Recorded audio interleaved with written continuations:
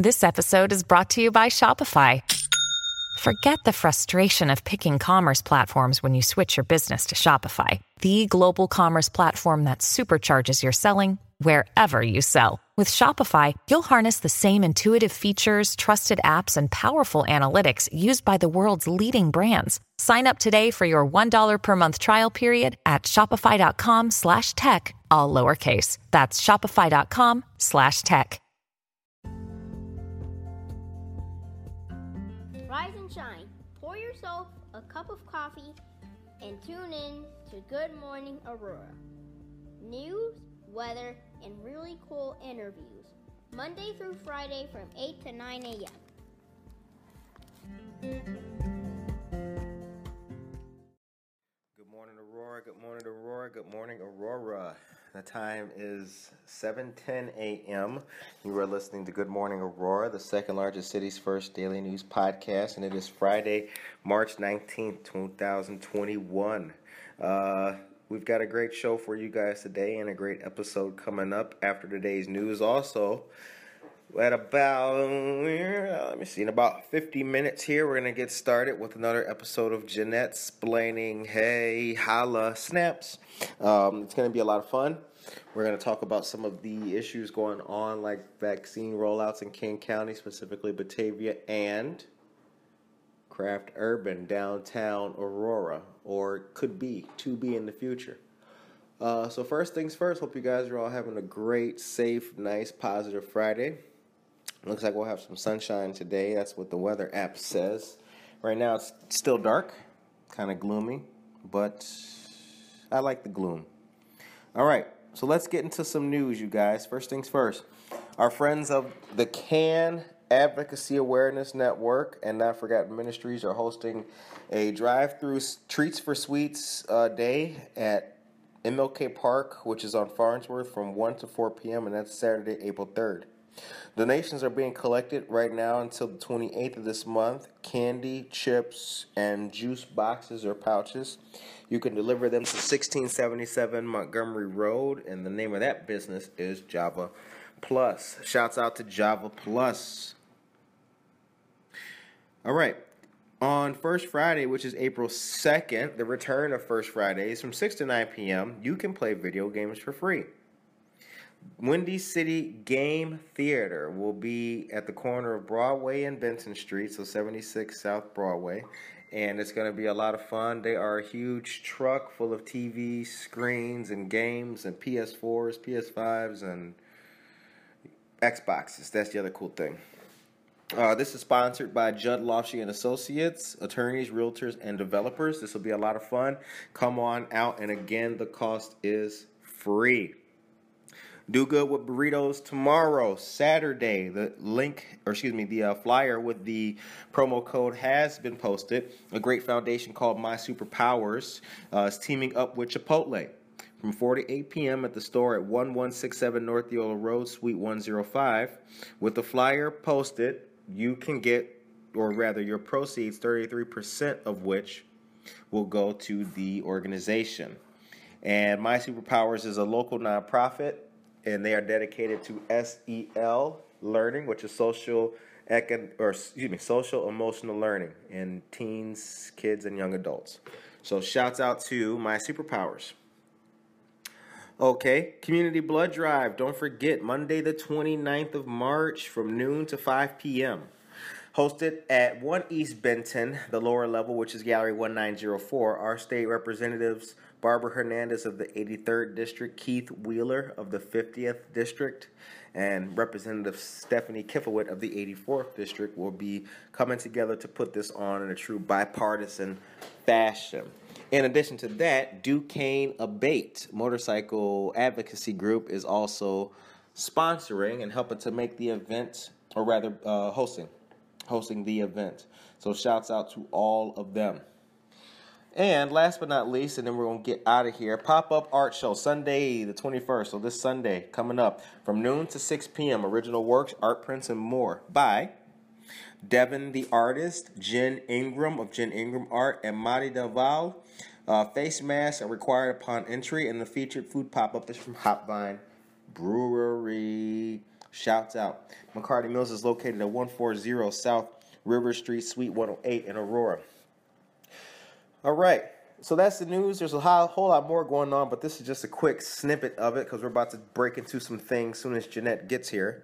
But you guys have a great weekend, a positive weekend, and Monday is going to be a great day for us and for you. I want to say a special thank you and shout out to all of our listeners, all of our fans, and all of our subscribers. The second largest city's first daily news podcast has arrived. So, with that is the news. All right. So, good afternoon to you. Go. Or it's still morning. No, it's afternoon. Afternoon, yeah. Good to see you, sir. Oh, good to see you. Thank you for having me on. Yeah, thanks for sitting down with us. Let us know, for our listeners and our viewers, who you are and where you're from. I'm Christopher Bennett, and I live in Aurora. Been in Aurora for 22 years or so now. All right. Christopher Bennett. Now, what's the Aurora story from your perspective? The Aurora story, my Aurora story, or it's kind of interesting.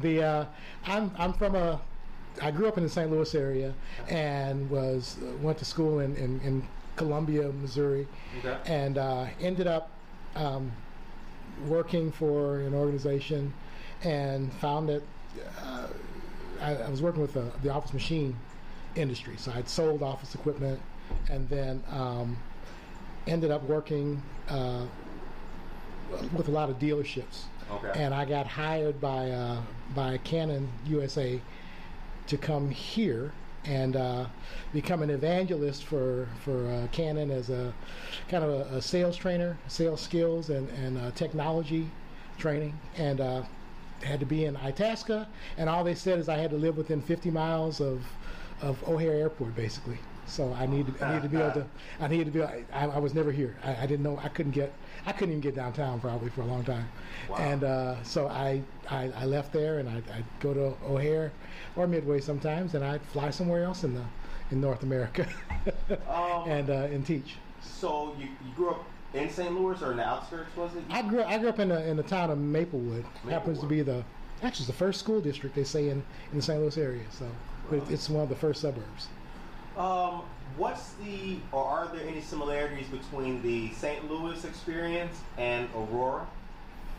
I think there are some. I never really thought of it that way, but to me, Aurora is a small. I know they say Aurora is the second biggest city in the state, but Aurora has a lot of small town feel to it, and the real reason we ended up moving here was I could live any place in the area, and the cost of living in Jefferson City, which is where I was living, the capital, is pretty low.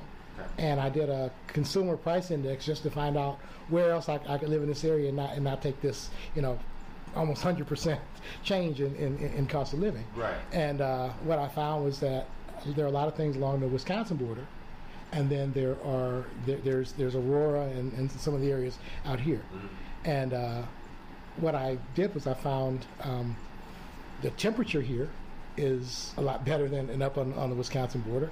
Yeah. But of course, like I said, the cost of living a lot better, and the homes in Aurora look so much like where I grew up. It's just it was really easy, especially the older part of town. So, growing up, excuse me, what impact did your mom have in your life? Interesting, you asked that question.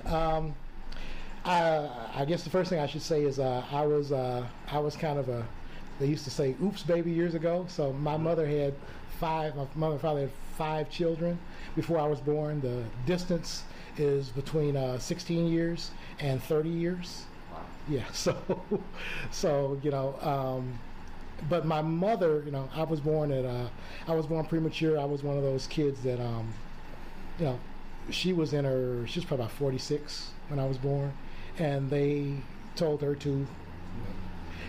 for her health, she was diabetic, and for her health, they told her, I was probably something that probably should have been aborted, as they said in those days, and she wouldn't do it. She's apostolic faith, holiness Right. Was her. Yeah.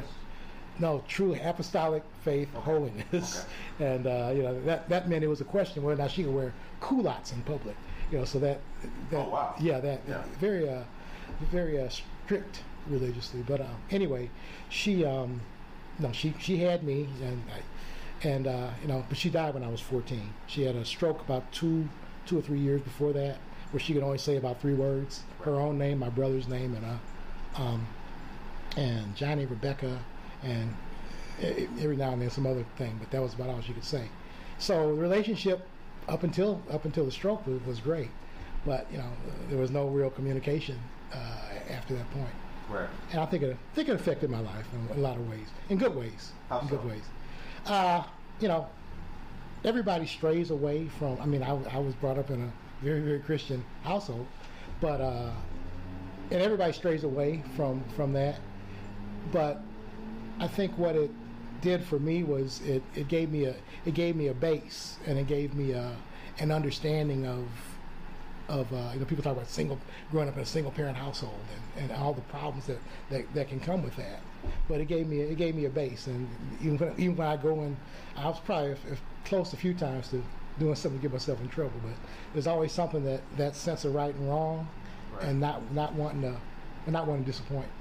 Not wanting to disappoint, my living father and my mother. I just, in the end, I back away from it, and it's.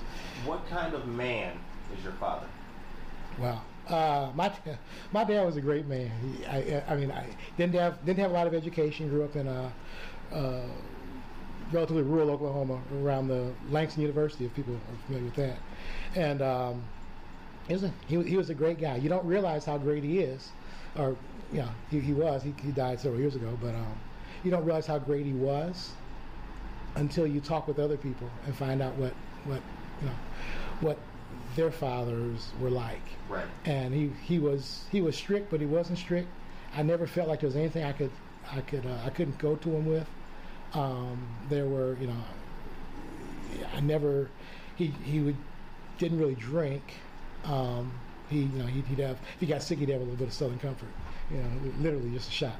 Yeah. But he just taught right from wrong. He wasn't nearly as strict religious, but as my mother. Okay. But yeah, he was just he just taught right from wrong. Believed that treat people well, right, and just you don't realize what you have sometimes until you meet people who don't have that kind of relationship. Or the father's just this disciplinarian or this mean guy. Yeah. And my dad, honestly, I was spanked one time.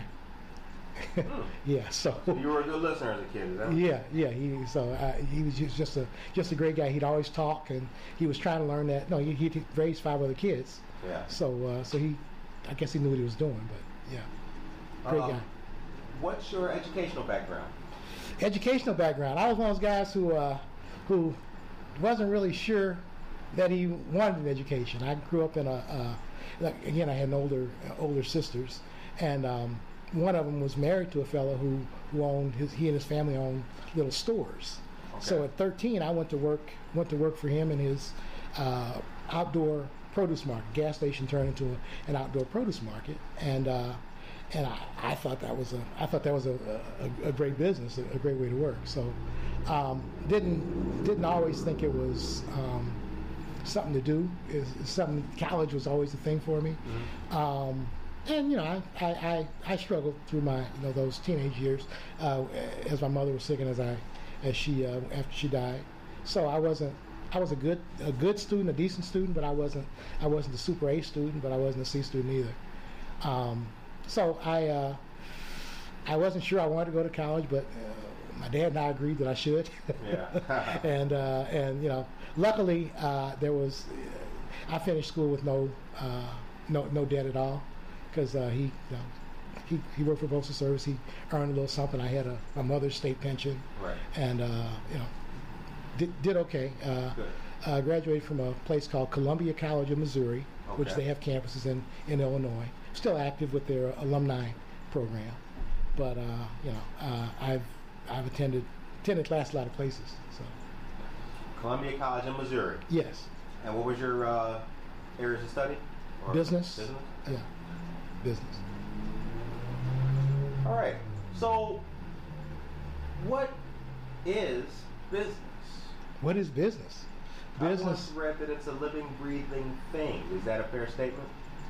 It would have to be. Yeah, it would have to be. I mean, business is.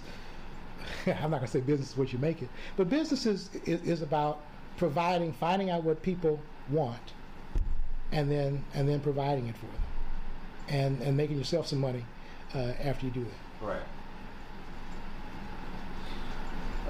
Okay, so you graduate Columbia College. Mm-hmm. Where's Christopher now in life? What's things like? Driving a hot Mustang and all that kind of stuff, racing down the road. I mean, what's Christopher like graduating college? Oh, I graduated and went to work with in one of my business classes. My professor had been a banker in town.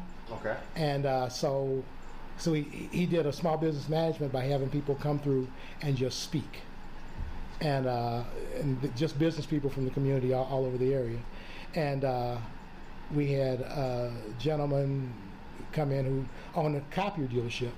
Don Wenzel was his name, and he came through and he said, Don Renter? Don Wenzel. Don Wenzel was his name, and he sat there and he talked, and he talked about how everybody should be in the office machine business, and I said I'm gonna go and interview with Don, Mr. Wenzel, and I got hired. I think I had 2 interviews, but I got hired there, and so I started. One of the best things I could have ever done, because I got in the office equipment. I ended up working for the major lead manufacturer of office equipment in the world. But because of that experience, I got to go inside of every kind of business there was in the state capitol. So there were about 113 different trade associations. Mm-hmm. So I got to understand the workflow, the paper flow of through those organizations. I had a hospital. I had about 30 accounts. They called them I forget, the key accounts. So I had about 30 accounts in addition to about a third of the trade associations in the area. And then I sold to the Missouri Senate. So I went to 2 governors, what do you call them, inaugural balls. I mean, okay. I'm just, That's the perks, right? Right. I'm like 20-something years old, and I'm doing stuff that if I'd been in St. Louis, if I'd gone back to St. Louis, I wouldn't have had those opportunities, probably. What year is this we talking? We're talking 19. Well, you're asking my age now. I'm sorry, my brother. It's a tough part of this job. Yeah. No. I would have been what, 20? It was about 93. Okay. 94, somewhere in there. So technology has changed a lot since then. What are some of the key changes that have taken place from then till now that you've seen? The key change in technology? Mm-hmm. I would say, for instance, my first computer was something called the Commodore VIC-20. And then I upgraded it. I think it was like 4K of storage and memory. And then I upgraded to 128K of memory, internal memory on that machine. Back in so 128K. 128K of memory. Yeah, that's like almost a whole tweet, right? Right. Yeah, I'm trying to put that into a relevant current perspective. I don't think you can. Yeah, I don't think you can, because now you talk about bits and bytes, right? And so there's 8 bits to a byte. This is going back. So the basics of any technology is there's 8 bits to a byte. So from when we talk about 128K, mm-hmm. it's different today than it was back then. So because you look at how many bits you have in the computer, and it's been a long time since I had discussed these things, but you talk about today's computers are what, 64-bit computers, right? Yeah. And back then I was in 8-bit. It was truly an 8-bit computer. Processing was different, but I guess what I'd say the biggest difference in technology mm-hmm. is that I've watched it go from in the 1980s from this whole thing where you had to log into something else to get on. You get on the phone, you log into something else. You take your all your processing was done in your computer on your desktop, and then you could log into bigger computers to do things. And to today, where we've got this computer where very little's done on it. It's a lot more processing power, but very little of the processing is actually done at our desktop. We log into these bigger computers or other computers and do all the processing that way. And then, so I kind of see it as we've come this full circle. Yes, we can do a lot more things, but it all gets right back down to, I'm trying to think of the book I used to give away. Nicholas Negroponte, Being Digital, and that's a long time ago.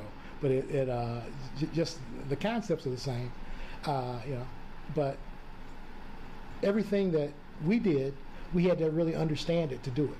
I wrote a Pac-Man game on 100, I think it was the 128 I had. I actually took the concept of Pac-Man and drew it out pixel by pixel, what it's going to look like when the mouth is closed and open, and did all that. And it really hasn't changed much. It's just we just do it on a much bigger scale.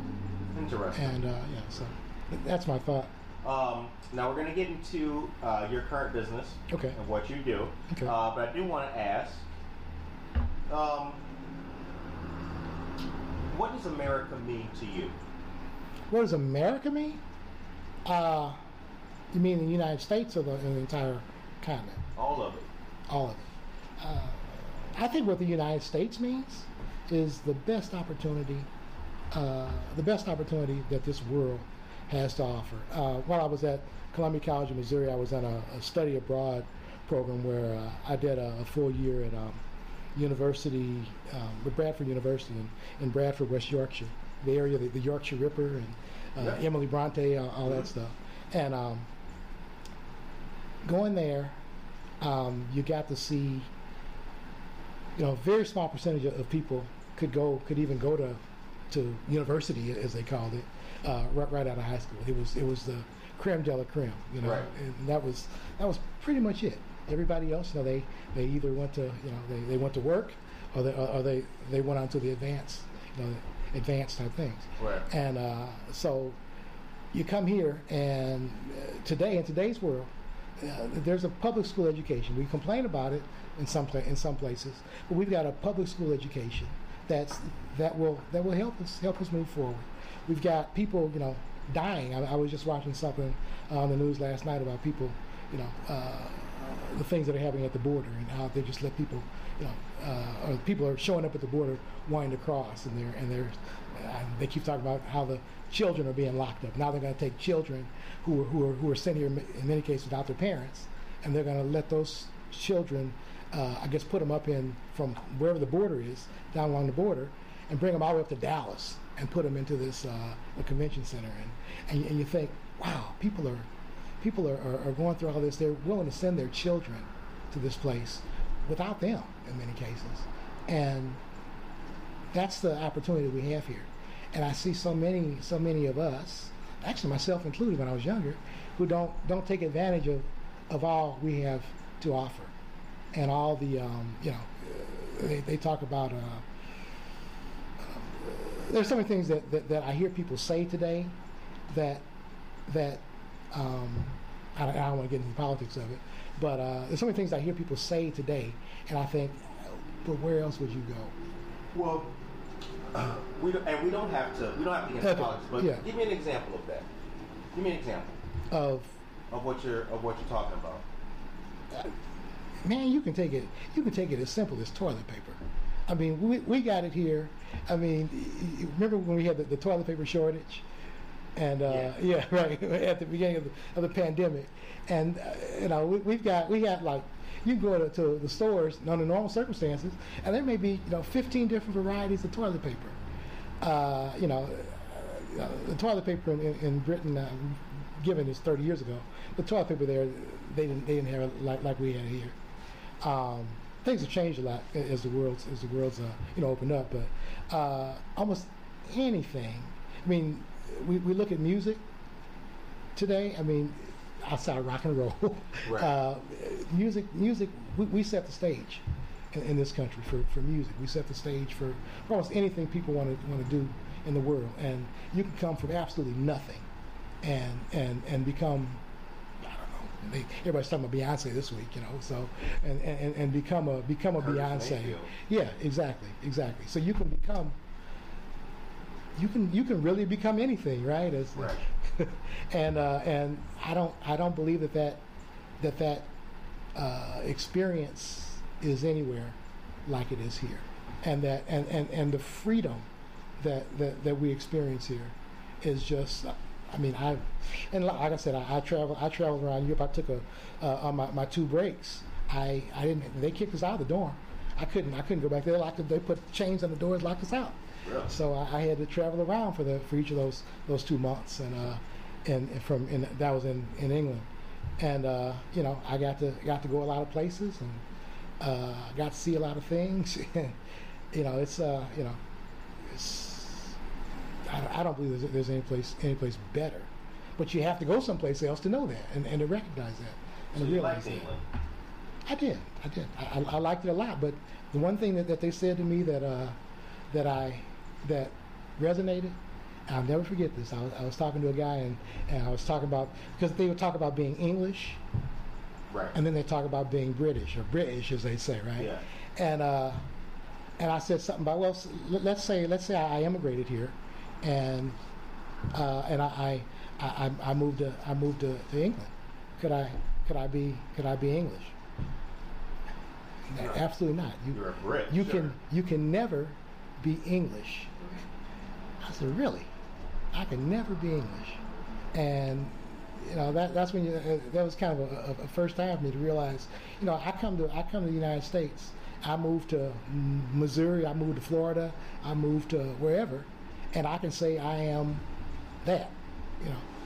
I am a Missourian, I am an Illinoisan.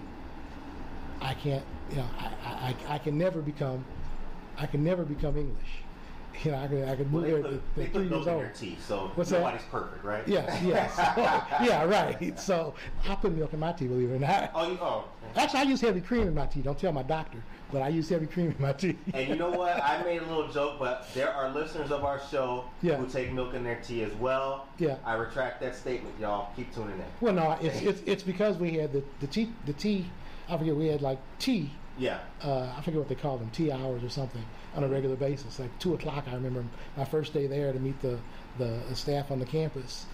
We actually had a tea, and that's the first time I had milk and tea. Yeah. And I've loved it ever since. Boy, you taking me way back, man. That's what we do. This is Okay, this show is meant to do that for people. Yeah. Right? Yeah. Because I do believe that, and maybe you could let us know though, I do believe that one of the key components of a good business or company or team is the individual perspective. You know what I'm saying? So how are customers able to really take part in a service? If they feel about it, they are. If they Right. can see and gauge the interest in a person or an executive, they're more likely to check out that service or anything like that. Sure. And for me, that's what I'm interested in. Okay. State senator or whatever. Yeah, that's great. What was your first job? That's what we're looking for. Okay. The human experience. Interesting. Okay. Now, tell us about your current business. I'm really in the financial and insurance industry. I call myself a financial insurance advisor, and my focus is on primarily the over 50 crowd of people nearing 50 and empty nesters.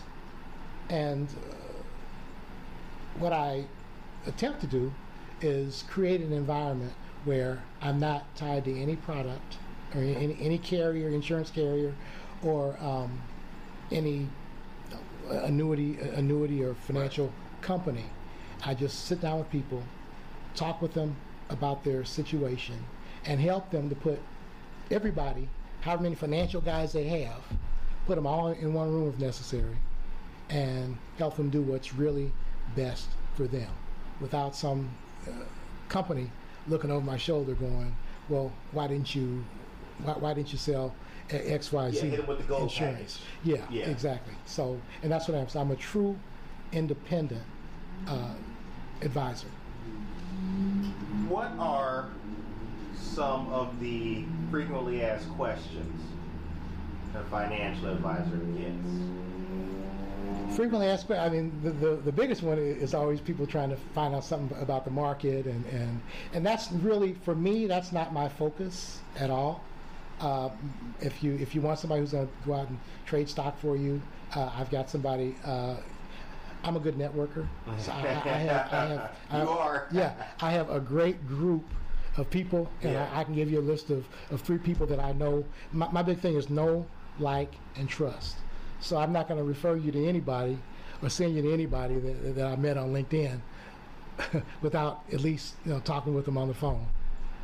Almost anybody is going to be somebody that I actually know. I've sat with them. Previous business of mine was I actually helped businesses set up their own networking groups, and I actually had a lead group right here at the Aurora Regional Chamber of Commerce. So I know a lot of people. I want to put people with people that they actually match with, so that they can so that they get the best person for them, and also who has the proper skill, of course, to do whatever it is that they need done. So and that's really my focus. I have no problem with if you and I were to sit down together. Usually I meet people on their auto insurance. Believe it or not, auto insurance, because I ran an auto home life property casualty, as they call it, agency originally. And so you meet people and they're all focused on their car insurance, and they'll call you every year or call somebody every year and want to increase, not increase, but get the best rate on their car insurance. But they don't really understand what that means. So yeah, you can call any animal out there representing an auto insurance today, Right? and they can give you a great rate, and the rates change all the time. They can give you a great rate, but if you don't understand what liability is, understand what your assets are, and that they can get in this area in Illinois. I'm licensed in Illinois, Missouri, Iowa. And but in Illinois, $20,000 is all the liability coverage that you need. I mean, legally, that's all you have to have. But if they've got $500,000 in assets or better, and they say, oh yeah, I'm gonna get the cheapest insurance. I'm gonna get a small amount of liability coverage. $25,000. I think most companies won't even give you $20,000, but $25,000 in liability coverage. And then they go out and they go on this bridge over here, and somebody's crossing from behind one of the columns, and they hit them, and the person doesn't die; they're just permanently disabled. $20,000 isn't going to do much. And if they can't get out of the insurance company, guess who they go after next? It's you. Yes, the individual. Yeah, the driver and all the driver's assets, so the insured and all the insured's assets. So. That's an important thing that people completely forget when they look at insurance. And so, and the way this all started, I didn't start off on the financial side of things. Right. I started off on the property casualty side. And then you're sitting there, you're talking with somebody, you get them the right amount of liability, and you find out that they've got this 401k from 2 jobs ago that they never bothered to move, and they've got you for their home, and they went to somebody else for their car, and now they've got somebody else who did their life insurance. But the person who did their life insurance only got them $100,000 worth of coverage. They got 2 kids, and they got a job that pays them $60,000, $70,000, $80,000 a year, and they're taking care of the whole household. Well, if something happens to them, there's no protection for them. Right. So my focus is on understanding them, understanding their long-term planning. And when I say I work with people nearing retirement and planning for retirement, and empty nesters, I focus on them more because now they're starting to whatever, maybe they're not going to have a lot of assets, but they're starting to figure out how to keep the assets that they have, and it's more important than ever because they've worked enough years where if something goes wrong, they don't have enough time to go back and make it all over again. You know what I'm saying? No, I do. Yeah. I'm just trying to picture that. You know, I'm trying to picture, you talk about the empty nesters. So that's folks who had kids and now the kids have left. Kids are in college pretty much. There's no kids, there's no children in the household. I guess if my wife and I don't have children, so I would say we're empty nesters, even though we don't. Right. So we'd also be dinks, if you remember that term. So yep. Yeah. Are most Americans financially literate? No. I would say, I don't know. I would say that the information is out there, especially now with the internet. The information is there. I just don't think that people necessarily want it. So one of the terms I use is my role in my job is to simplify a person's financial life. So it gets so complicated so quickly, and if you're just looking at, again, how can I even if you're trading, how can I get this trade for X dollars a trade, and that's all their focus is. Are they really getting what's best for them? Right. In terms of insurance, the same thing. Are they really getting what's best for them, or are they only seeing what's available to the agent that they're working with? Right. So and so when you talk about the term agent and the term broker, most people have no idea what that really means. Can I take a stab at it? Okay, let's do it from the insurance side. Okay, so an insurance agent is a person who will educate you in basic ways about insurance and policies and what have you. But a broker is the person who actually, does the heavy lifting of matching you with this. Is that correct? I would say the matching piece is important. Yeah. Right. The an agent. You think about it, an agent is a person who represents something. They can act as a company. Right. Hey, So I'm from State Farm. Okay. Exactly. Okay, so you said it, I didn't. Okay. Right. Yeah, no. But you're right. An agent can State act Farm, can act as that organization. Okay. A broker is someone who can look at you and figure out which organization out there is the best fit for you. Gotcha. Based upon all your situation. Gotcha. I'm not saying that agents don't do that. As an agent, I do that too. But as a broker, with a broker's focus, I can just find out about you, find out what's important to you. If you tell me you want, you'd rather do business with a company that's in the Midwest, I can find you a carrier that's in the Midwest. That's really important for you. So that's just one example. It's a term that people use. It's thrown around every day, and each industry it may be something slightly different. But in finance, in the financial world, a broker is again someone who's actually able to trade, actually able to go out to a market and actually trade on your behalf. So there's all sorts of terms out there. There's all kinds of places where you can go and get this information. But most people, they're busy. They're trying to raise their family. They're trying to figure out what's next. Right. They're trying to find that next job, that better job, whatever it is. And they don't necessarily want it, or they don't realize how what they don't know could potentially hurt them.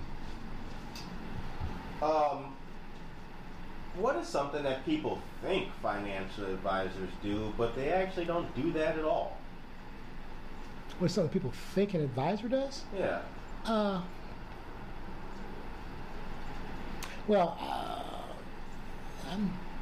People come to you with things. It kind of depends on who it is. Here's the thing: you take people who are financial professionals, so which means that they're licensed.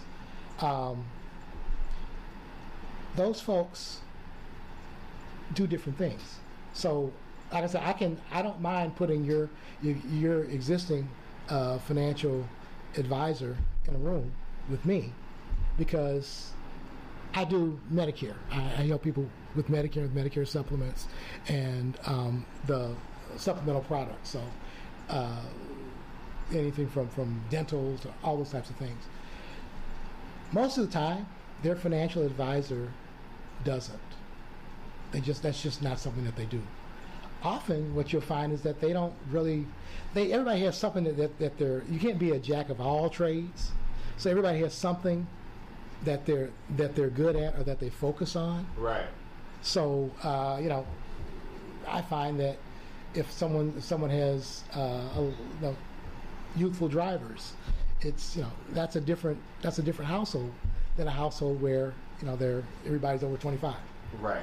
So I like the households that are over 25. Although I can help somebody who has youthful drivers, has children, 16 to 25, living in the household.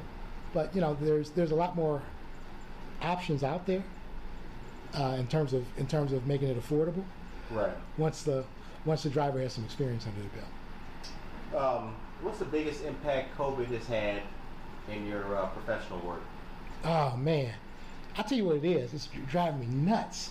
It's not being able to just go out and sit like you and I are. Right. I'm not in the mask. You're not in the mask. And because even for so long we couldn't even go in and just even sit in the coffee shop. I got kicked out of a Panera the day that they said that we couldn't be in. I guess how you say it that.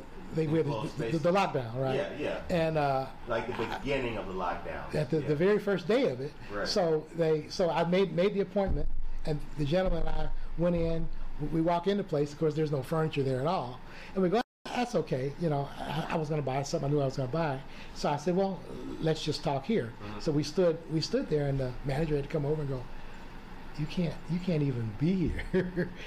It was. I remember it was pouring rain that day. Yeah. And I go and she said, "You could sit outside." I don't sit outside. Look at the rain, Yeah. So I left. I didn't buy anything because I'm just like, well, doesn't make sense. We can't be here. So I think the hardest thing for me is not being able to make an appointment with somebody and sit with them, face to face, or trying to commune. Once that we did open up, I had a meeting the other day, and we sat in a place and we had I can go to somebody's house and it's up to they make the rules, which is fine. But a lot of folks, they still want to go to a coffee shop or whatever. So we sit there in the mask, and I can't read their face. Of course. And I'm a. Are they digesting the information? Exactly. Are they resonating with them? Do they have any questions? Yep. Exactly. You can see all those things coming. Right. Oh man. Yeah. So that's the hardest thing, just not being able to meet with people. The other thing is a lot of people in their retirement age, Mm-hmm. they have a phone. They may have a smartphone, but they really don't have that. A lot of them don't have that PC, or if they do have it, it's not the greatest for something like a Zoom or a WebEx or whatever platform you're using. Right. They just don't. They've never needed it. They left work. Some of them left work a little early because they didn't want to do that kind of stuff. Right. Exactly. So that's hard too. So just having a conversation with somebody over the phone about something that I would always speak with them one-to-one on is difficult. I'll be glad when we reach a point where enough people are vaccinated and we've started to really kill this thing, so that we can go back to the old way of doing things. Because somewhat. Would you say that you're in sales, but you're not in sales, but you use sales skills? Well, yeah, I taught spin selling skills for a number of years. Okay. And I'm in sales. Here's what I believe. I believe everybody is selling something. At one time I tried to call it the ass method. That didn't go over very well. But everybody's selling something. Used to be always selling something. Oh, okay, yeah. Yeah. Doesn't roll off the tongue good. Yeah, but so I don't say that anymore. Right. But yeah, everybody's selling something, and whether it's a next appointment or a product. But the approach I have is I really attempt not to sell, in that I sit down with people, I figure out what's best with what I think is best for them, and I show them a couple of different options, and then I help them, lead them through the process to actually pick what makes the most sense for them today. And but yes, is that sales? Yes, that's sales. Do I get on some products? Do I get a commission for selling it? Yes, I do. But does that, people want to go online and go buy it and all that? You can go online. You can do that too. Right. But the person's not. They don't know you. They haven't. They don't know the neighborhood you live in. They don't know anything about you. You're just a voice on the phone. And yes, they can. They hopefully are, or at least looking out for you, but it's not the same as having somebody who's local, who's right there in your neighborhood, who, when you tell them something about yourself, and they go, oh yeah, I know exactly where that is. Oh yeah, I actually know that person. Yeah, good guy. And so like I said, I'd be glad when we beat this COVID thing 100%, so that we can go back. And I also had somebody tell me, was it you? Somebody told me on the phone within the last couple of days that we're in this new normal and we're never going back to it. Yeah, I think that probably was me. Okay, we were talking about that. Yeah. So I hope you're wrong, brother. I really do. I had that conversation. I kind of I fleshed it out a little bit more when I was talking to a mutual friend. Yeah. And as opposed to, or getting back to normal, okay? I'm not canceling that or taking that away or not trying to make that a goal or ambition. I think what I was more trying to explain was that, like, we can make a new normal. Yeah. I'm thinking about myself. At one point in time in my life, I was chasing it, right? Yeah. I'm on the train for an hour and a half going to work. Yeah. I'm there 20 minutes early because the next train would get me there late. Right. So I'm there from 8 to 5, and now I'm taking an hour and a half train home from work, which most likely will be late every day. Right. And that was normal. Right. That was the time of when I'm sitting behind a desk working for somebody else, thinking about, like, what I would be doing if I had more time. Exactly. Like, man, I'd like to be interviewing people. I'd like to host a radio show. Right. So for those people who had a normal and a good routine and it went away, they do deserve to have that normal back. Exactly. Yeah. For a person like me who was looking for an escape, I have the ability to make a new normal. So we can both can coincide. They're not, one is not mutually exclusive.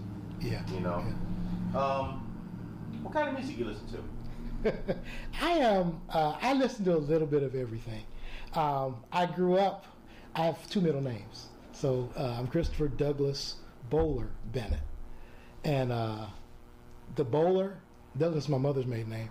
The Bowler is a bass player from the 1920s and 30s named Dave Bowler. Okay. And so I was this geeky kid, and who was at 8 or 9 years old, could, if you remember the show Name That Tune, I could name that tune in 5 notes. Any old swing, jazz tune, I could do it. And so so I grew up listening to my parents. I guess before my mother got so religious, my parents were jitterbug.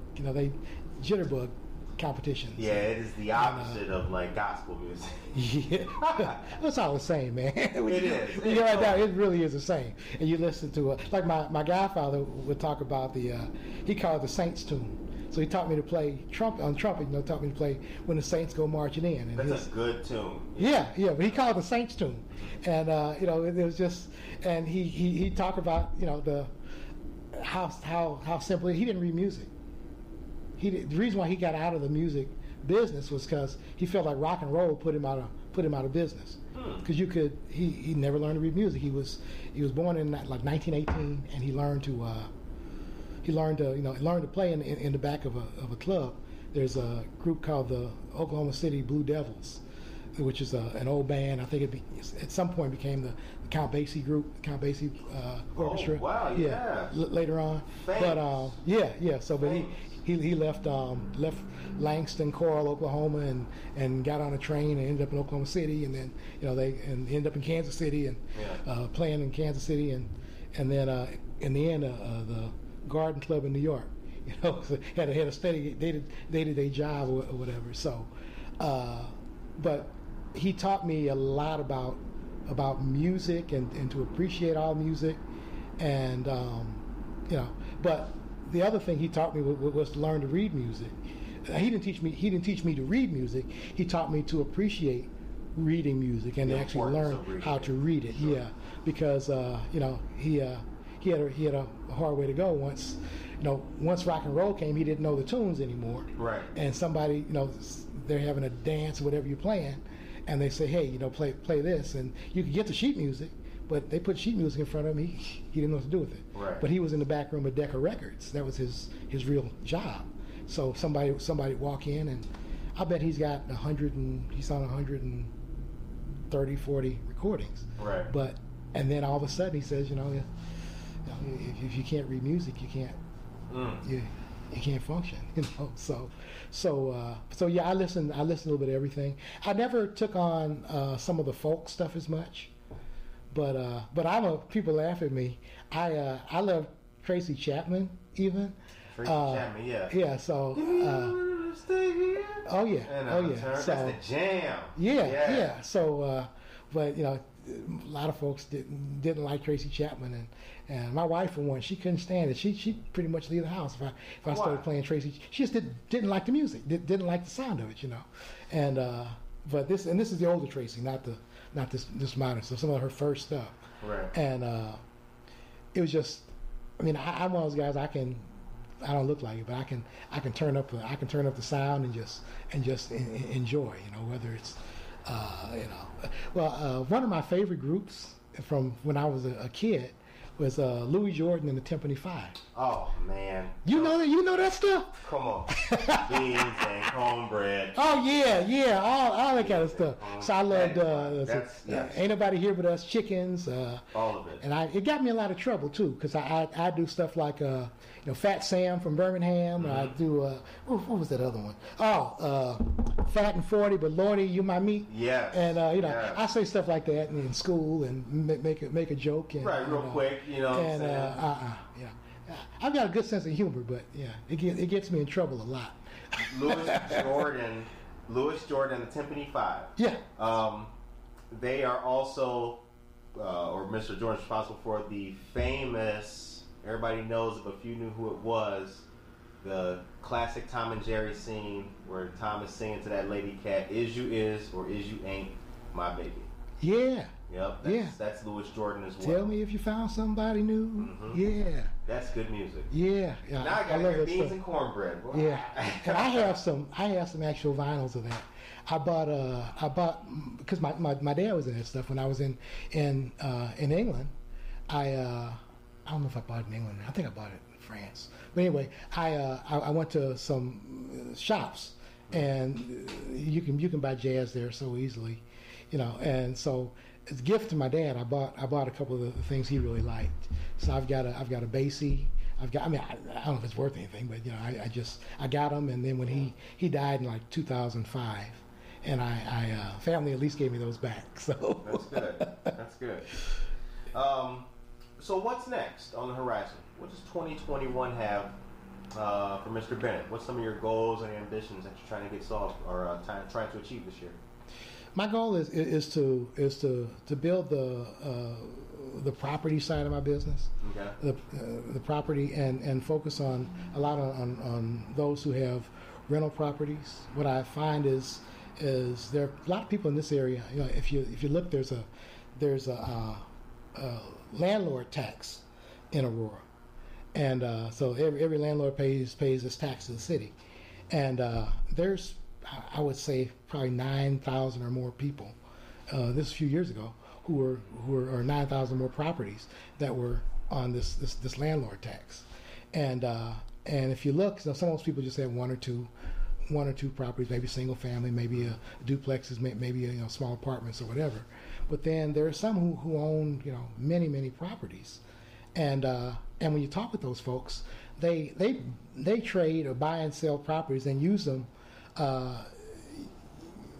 They can sell something when they need to raise cash. They'll sell a property, right, and raise new cash.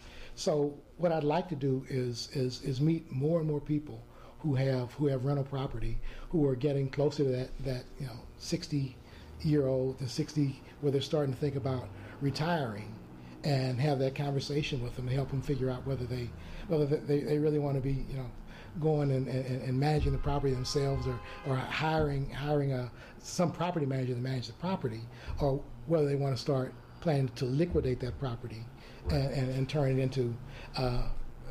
There's something that we have that's it's essentially called a retirement paycheck, and so you can take cash, and you don't know how long you're going to live, right? My dad lived to 82. My grandfather before him lived to 90, I think 96. My mother lived to 40, I don't know, no, I'm sorry, 50, 58 or 59. So when you look at you don't know how long you're going to live, but you want to know that you've got enough money that your cash lives just as long as you do. And sometimes real estate's a great way to build up your assets, but at some point you never know, and your property's getting older, and you gotta either fix it or hope that the city keeps things up around the property, so right, that and other people around you keep their property up, and that it's still a place where you can own it and know that it's going to generate the rents that you're expecting. And if not, then what are some options that you have to have that guaranteed paycheck? So that's a big focus of mine. As a matter of fact, I don't know if I should plug it or not, but am I allowed to? Or? Yeah, definitely. I've got a book. I've got a book for anybody who's a rental, has rental property. I've got a book. This is an old version of it, but I'm giving this book away. I've got about 35 of them now. I can probably get more if necessary, but you can. I guess we can put my phone number on here at the end. And if you have rental properties, at least one income property, give me a call and I'll show you how to get this book. No strings attached. Just let me send you the book. Use it, and one of the things it talks about is how to manage the properties so that you can sell them, so that you can get out of them. But the other thing is I'd like to sit down with you in a few years and help you figure out how to get the most cash out of those properties, and how to take that cash and use it to provide yourself with a guaranteed retirement paycheck. So. Y'all holler at him. That's my book. Advice and the book. Yes. Very good. Yes. And you're on Facebook, Instagram. I am on Facebook. Okay. I'm on Facebook. However, I don't know if I understood Facebook when I set it up. It's my Facebook is longer. My Facebook for my business page is longer than it normally would be. But if you go out to Facebook and you just type in C.D. Bennett Insurance, you'll find me. Okay. You'll find me on Facebook. Believe it or not, I use LinkedIn a lot. I use it to meet business clients and people who own businesses, people who have employees and may need group benefits, things like that. Have a 401k and those kinds of things. And I like LinkedIn. I've been on LinkedIn since probably 2006. So I've got, I don't know, I think I used to have, I really need to go through it again and make sure that it's all good, but I've probably got 1,800 people out there that I've met. And the difference is I'm old school, so I really believe in, you're not my friend because I saw your picture online. I have to have talked with you or actually met with you. Most of the folks are people that I know that I've actually met. I've had coffee with them or lunch with them or something several times. Yeah, my Facebook. I'm glad you brought. Yeah, my Facebook experience has kind of got worse because now doing I'm the same kind of way. Like Yeah. every Facebook friend I got, I was either in the Navy with them, or Right. we grew up together, Right. or we worked together. That's a Right. human being I actually spend time with. Right. But now, like I posted a video of like, this was a month ago. Posted a video and she shared it, and then like she tagged me, like my actual person, Mm-hmm. and then like all these people sent me friend requests. Okay. And I actually don't, That's a good thing, though, right? I mean, it is. Yeah. I'm not, we're still cool. I didn't really nobody, Yeah. but it's like, it's not Yeah. as poignant. It's a little harder on Facebook to do. But I'll tell you what I do with LinkedIn. If I get a request like that, I will actually reach out to them. So it gives you a message. It says Yes. that they want to be linked with you, connected with you, and if they don't have anything in there, it doesn't mean I won't connect with them. But I'm gonna, if they have something out there some way, I will either write them an email or write them some way and say, hey, would you mind if we give me a call? Here's my phone number, Yeah. or they send me yours or whatever, and I just talk with them. It's a great way to meet people. It's a great way to meet people. Now I'm bad with Facebook. I'd really like to be better at Facebook because the neat thing about Facebook is that there's so much information, and from a marketing perspective, Facebook allows you to. I can target people who read a certain kind of article, and people don't realize how much information about them is on Facebook, and I can go to these databases, and the databases are collecting that information, and they've got often they have a cell number, and either they're on the do not call list or they're not. If they're not, then your cell number, I can actually call them on the cell, but you can actually talk with people. If you can get them to pick up the phone, you can actually talk with people, or you can find out what their interests are. You can find out what they donate money to, all these things. So, and I have this ideal customer, and those are the only people I bother to pick up the phone and call cold. Yeah. And it's not so cold. But no, it's not. But you meet some good clients. You meet some good people that way. Yeah, I remember once upon a time I just needed a job real quick, and we did this like calling lists, and some of the data was gleaned from Facebook. It was crazy. Like when people that's the thing about social media. Yeah. And then we're gonna wrap this up. That's the thing. People are always talking about, the media is dividing us, and how do they know what I'm doing, and how I said this on Tuesday and now I see it in but we're making a playlist for every song we want to hear. We got the workout playlist. I got the dinner playlist. I got the kids playlist. Right. You are liking it. You're saving it. Right. Yeah. You're hitting the share button. Mm-hmm. So we are consistently refining and making better our interests, and we're building that data 24/7. Yeah. So when you say pizza, and then you get the Rosati's ad, I mean, you're not really. That's our fault, right? I don't know. I don't think that the majority of people in America understand how much information is out there. It's just out there, sold to the highest bidder. So I don't know. It's but if you could, and that's where I'm bad. Right. I'm not. I mean, yeah, I can buy an ad or whatever and post. I'll never forget the time I was trying to get. Trying to market on Facebook, and I put out an ad. This was I used to have a sales training franchise, so sales training, business consulting, and so I'm really promoting that. And I bought an ad, and all of a sudden I had all these likes, and I go, wow, that's great. Now I look, and they're all part of a business class in, I think, in Korea. Right. Yeah. A Korean college class. So yes, I got like 50 likes in like 30 seconds or something. But I think they were just passing me around the class, and it's not like I got any business from it. But I don't know. I know that I'm in need of a lot of understanding and refining and really utilizing that information to help me help people and meet people who need my help. And I just, and I sat in on a thing through my my marketing organization yesterday, and it's it was great. It shows how to set up the Facebook page, and I know how to do that. And it talked about a lot of the things, but now I gotta call the people in Omaha and have them take me that next step, because I got to figure this out, because there's just so much information there that and you got to get people still have to want to talk to you. Yeah. But I've got a voice and a way of talking with people. If I get them on the phone, I can usually get them to talk with me a little bit. And and I don't really care for that.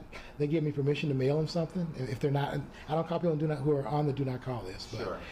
If they're not on do not call list, I can run 1,800 names and only get maybe 200 who are not on the do not call list. Right. But those 200 are gold, and they all live in a particular part of Batavia, Aurora, Warrenville, all the areas that I work in some cases St. Charles, just so I've got this relatively small area, and I just generate a list and kick out everybody who doesn't have OK next to do not call, right. and I can call them. I don't do it to a point where it's annoying to me, Yeah.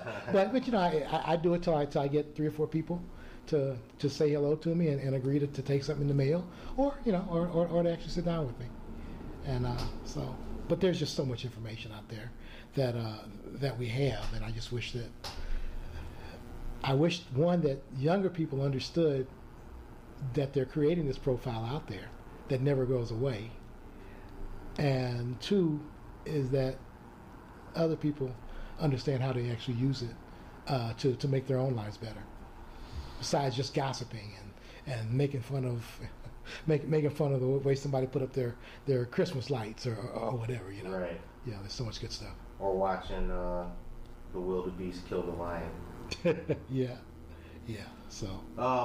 The show ends on a positive note. Okay. What is your message today to the people of Aurora? My message to the people of Aurora, folks, don't lose sight of the jewel that we have here. We talk about diversity, and the best diversity is a diversity that's completely natural, and that's what we have here. We have people. Don't be afraid to go out and talk to somebody else. Don't be afraid to talk to somebody who maybe I believe in values, and we want to make friends with people who have the exact same or similar values to the values that we have. But don't ever forget that when you get right down to it, regardless of what color you are, who you call your mate, any of those things, we all want the same things. Almost all of us want the same things.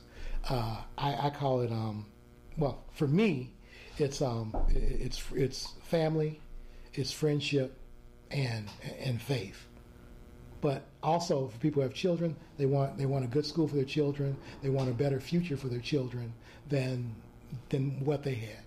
And I don't think that's changing. And if we just focus on making this place just as good and better for future generations, then we'll be fine.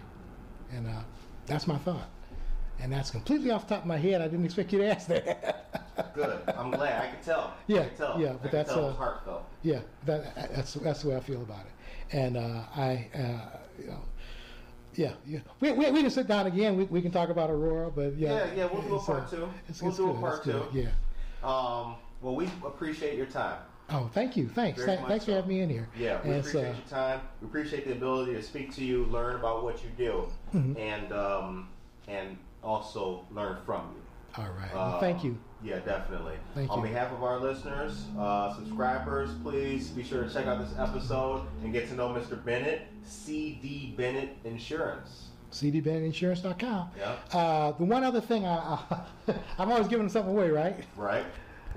For those of you nearing retirement or thinking about retirement, especially like 60, 61, 62, all the way up to 65 and beyond, I've got a free book. It just talks about how to understand Medicare, how to navigate Medicare. And I know COVID's bringing a lot of people to a point where they say that they may not actually want to, they can't decide whether they want to stay at work. So another free book, just go out to that site, send me an email. I'm just Chris at cdbennettinsurance.com.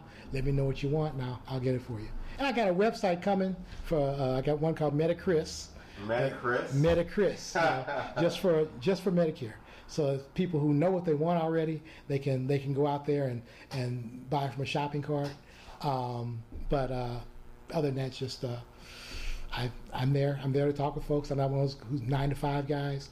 I work early morning. I work evenings as late as people call me. I also work my weekends, and I have a lot of fun too. So I try to.